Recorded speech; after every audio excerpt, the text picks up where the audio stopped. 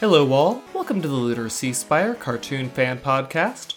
This is episode 280, and today we'll be talking about I Love You Mau Mau from Mau Mau, Heroes of Pure Heart. I'm GC13. And I'm David.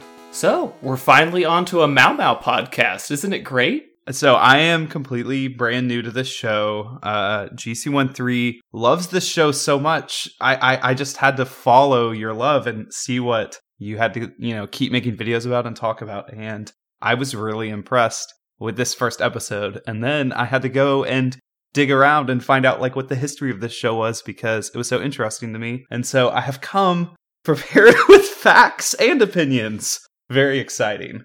Ooh. But yeah. First of all, though, the first thing that hit me when I watched this episode was that the theme song, I immediately was like, man, who composed this song? This stands out to me. And it turns out I have a new composer to add. I loved in Steven Universe Ivy and Sarashu, but Mint Potion is really cool. And I have been sleeping on the fact that they have been producing music and all this stuff I like, and I haven't been aware of it. They did OKKO. They did the music in the most recent Shantae game, which I love that series, and in Shovel Knight.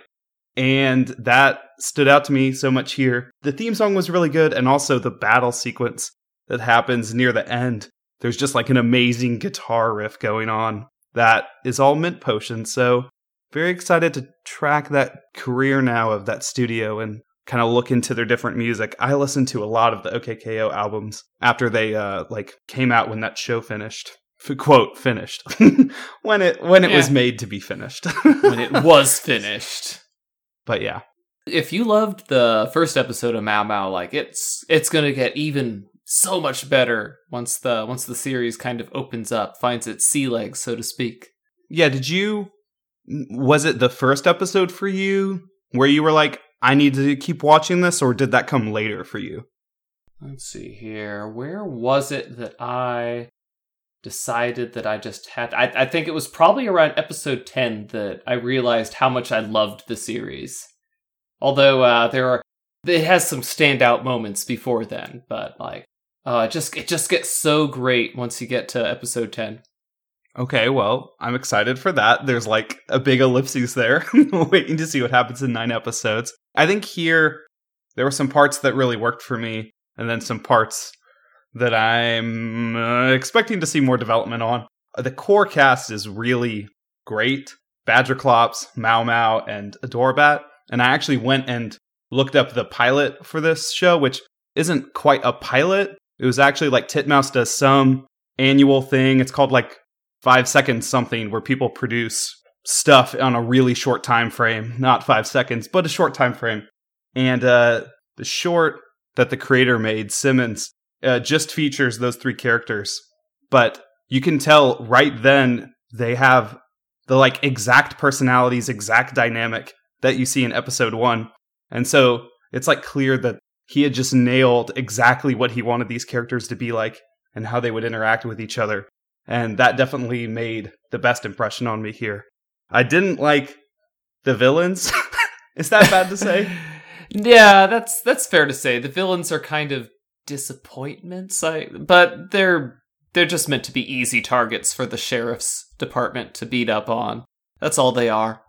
Right. I mean, I've been experienced a lot of cartoons with real big bads or more intimidating villains, and when they're silly, I prefer a villain like in Star vs. the Forces of Evil. Ludo there, that whole first season, is goofy, but still menacing when he needs to be. I don't know if that's going to apply here or not, but it wasn't really that aspect. I just didn't love the hybrid designs are weird, but it could become something I love over time. I will say I loved the orangutan face on the belly, chest, wherever it was of Orangasnake. That was something I didn't see initially, and then he was leaning over the ship or something, or maybe it was when he was talking to Adorabat who was about to drop the bomb, where I was like, what is going on with this design? And so that was funny. But yeah, I don't know why. Yeah, I don't want to be super down on it, on the villains, but anyway. Yeah, I mean, it's a really, really fun series. You kind of wish that the villains were a little bit more credible, but they went with the goofy, Doom from Tough Puppy, route of villains, and, you know, it worked in Tough Puppy. It works here, so, I mean, not everything has to be OKKO, although I will say that it takes OKKO's love of being a cartoon, and they don't really play with how things look, but they do a lot of the whole cartoon logic stuff, like, you saw all the intimidating-looking villains just got disposed of right off the bat, because it's a cartoon.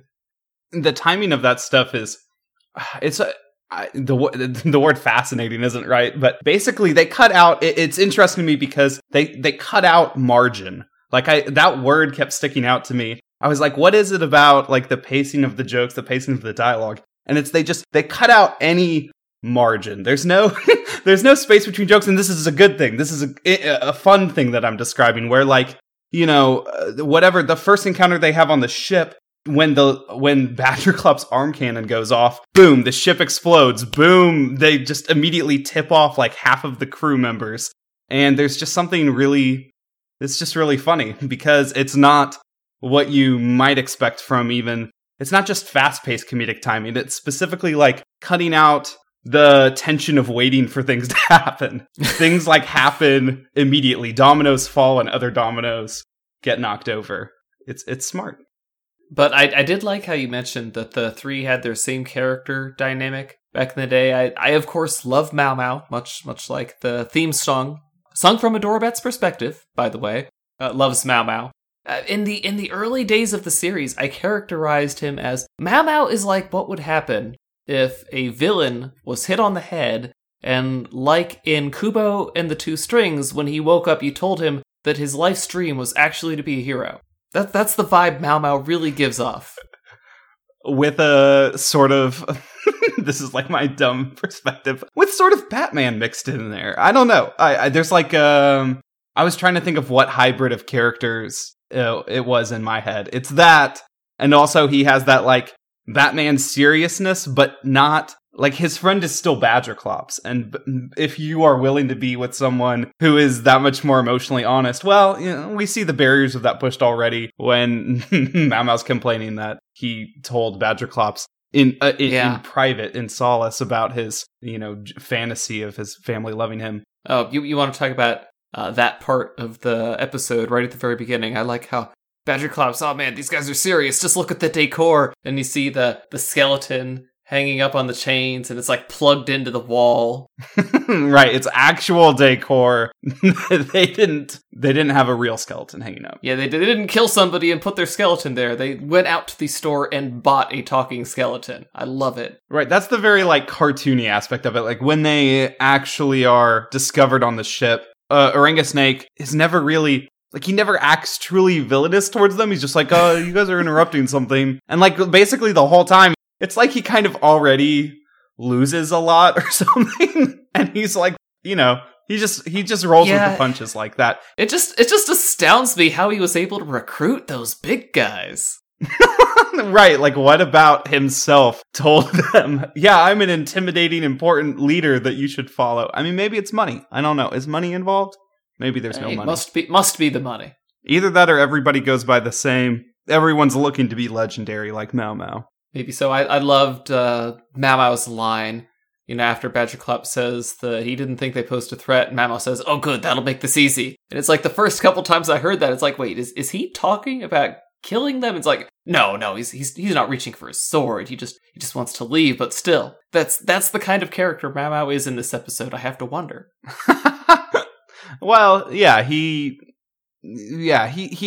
definitely, like, concerned with his legendary status, and it pushes against, I mean, he both demonstrates himself as being a noble hero because, you know, he does the right thing even if it crushes him inside.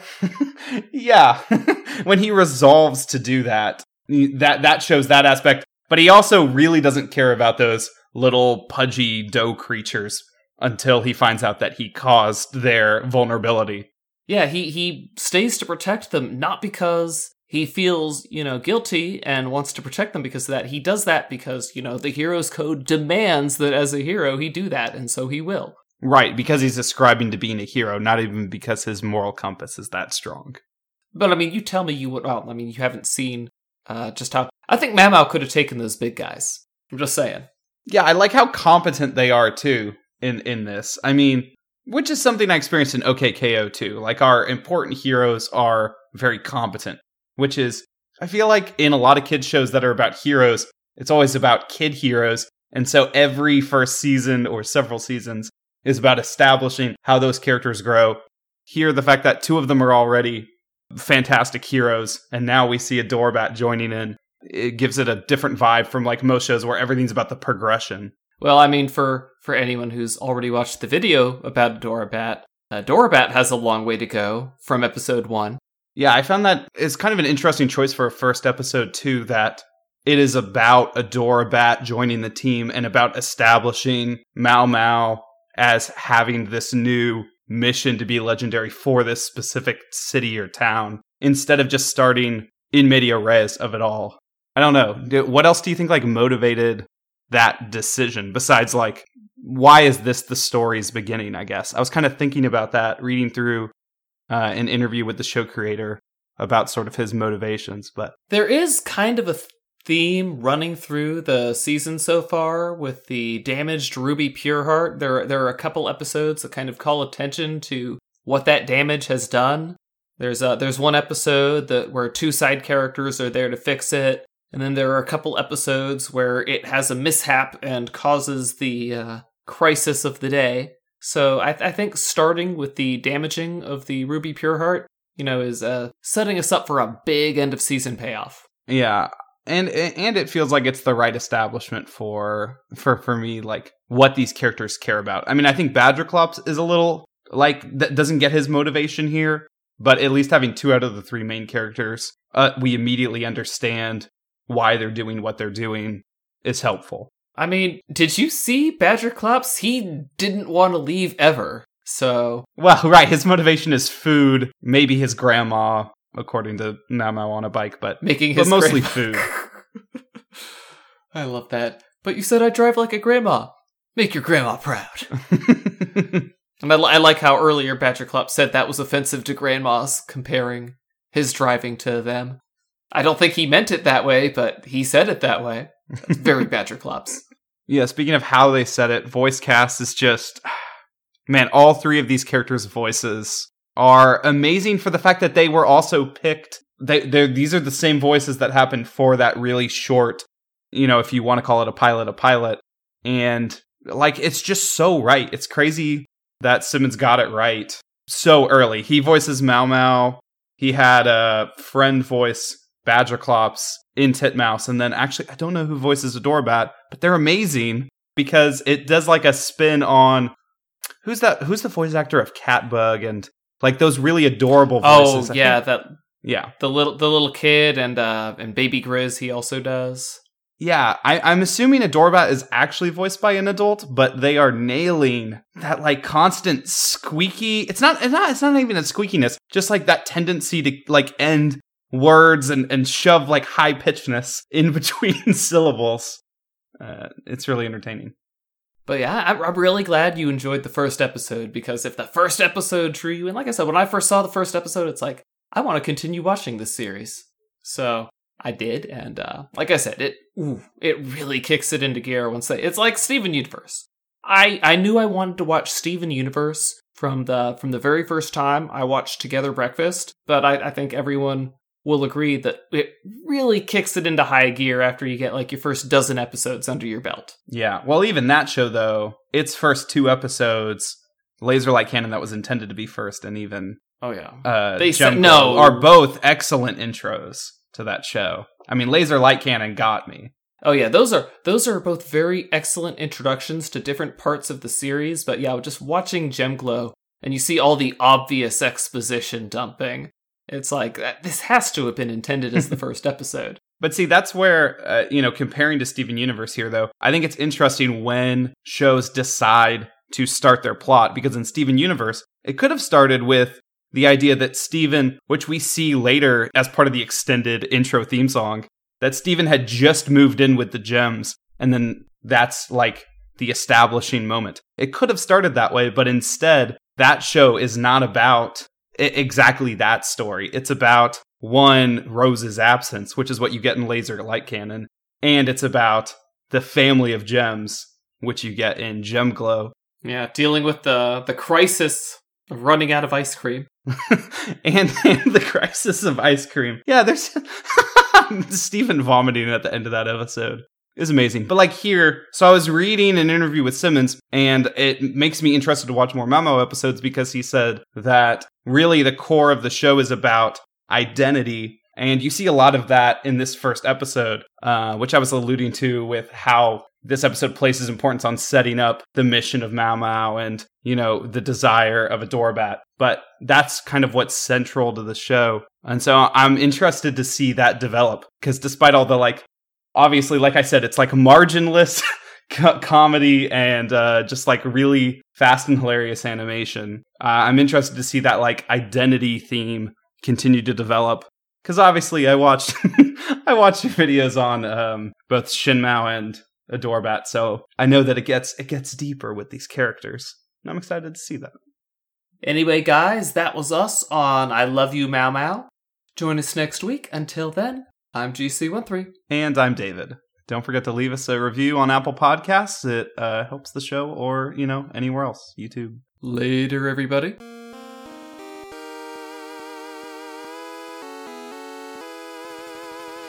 Our opening and closing music is by Mark Soto. For more cartoon-related content, please visit LunarSeaspire.com.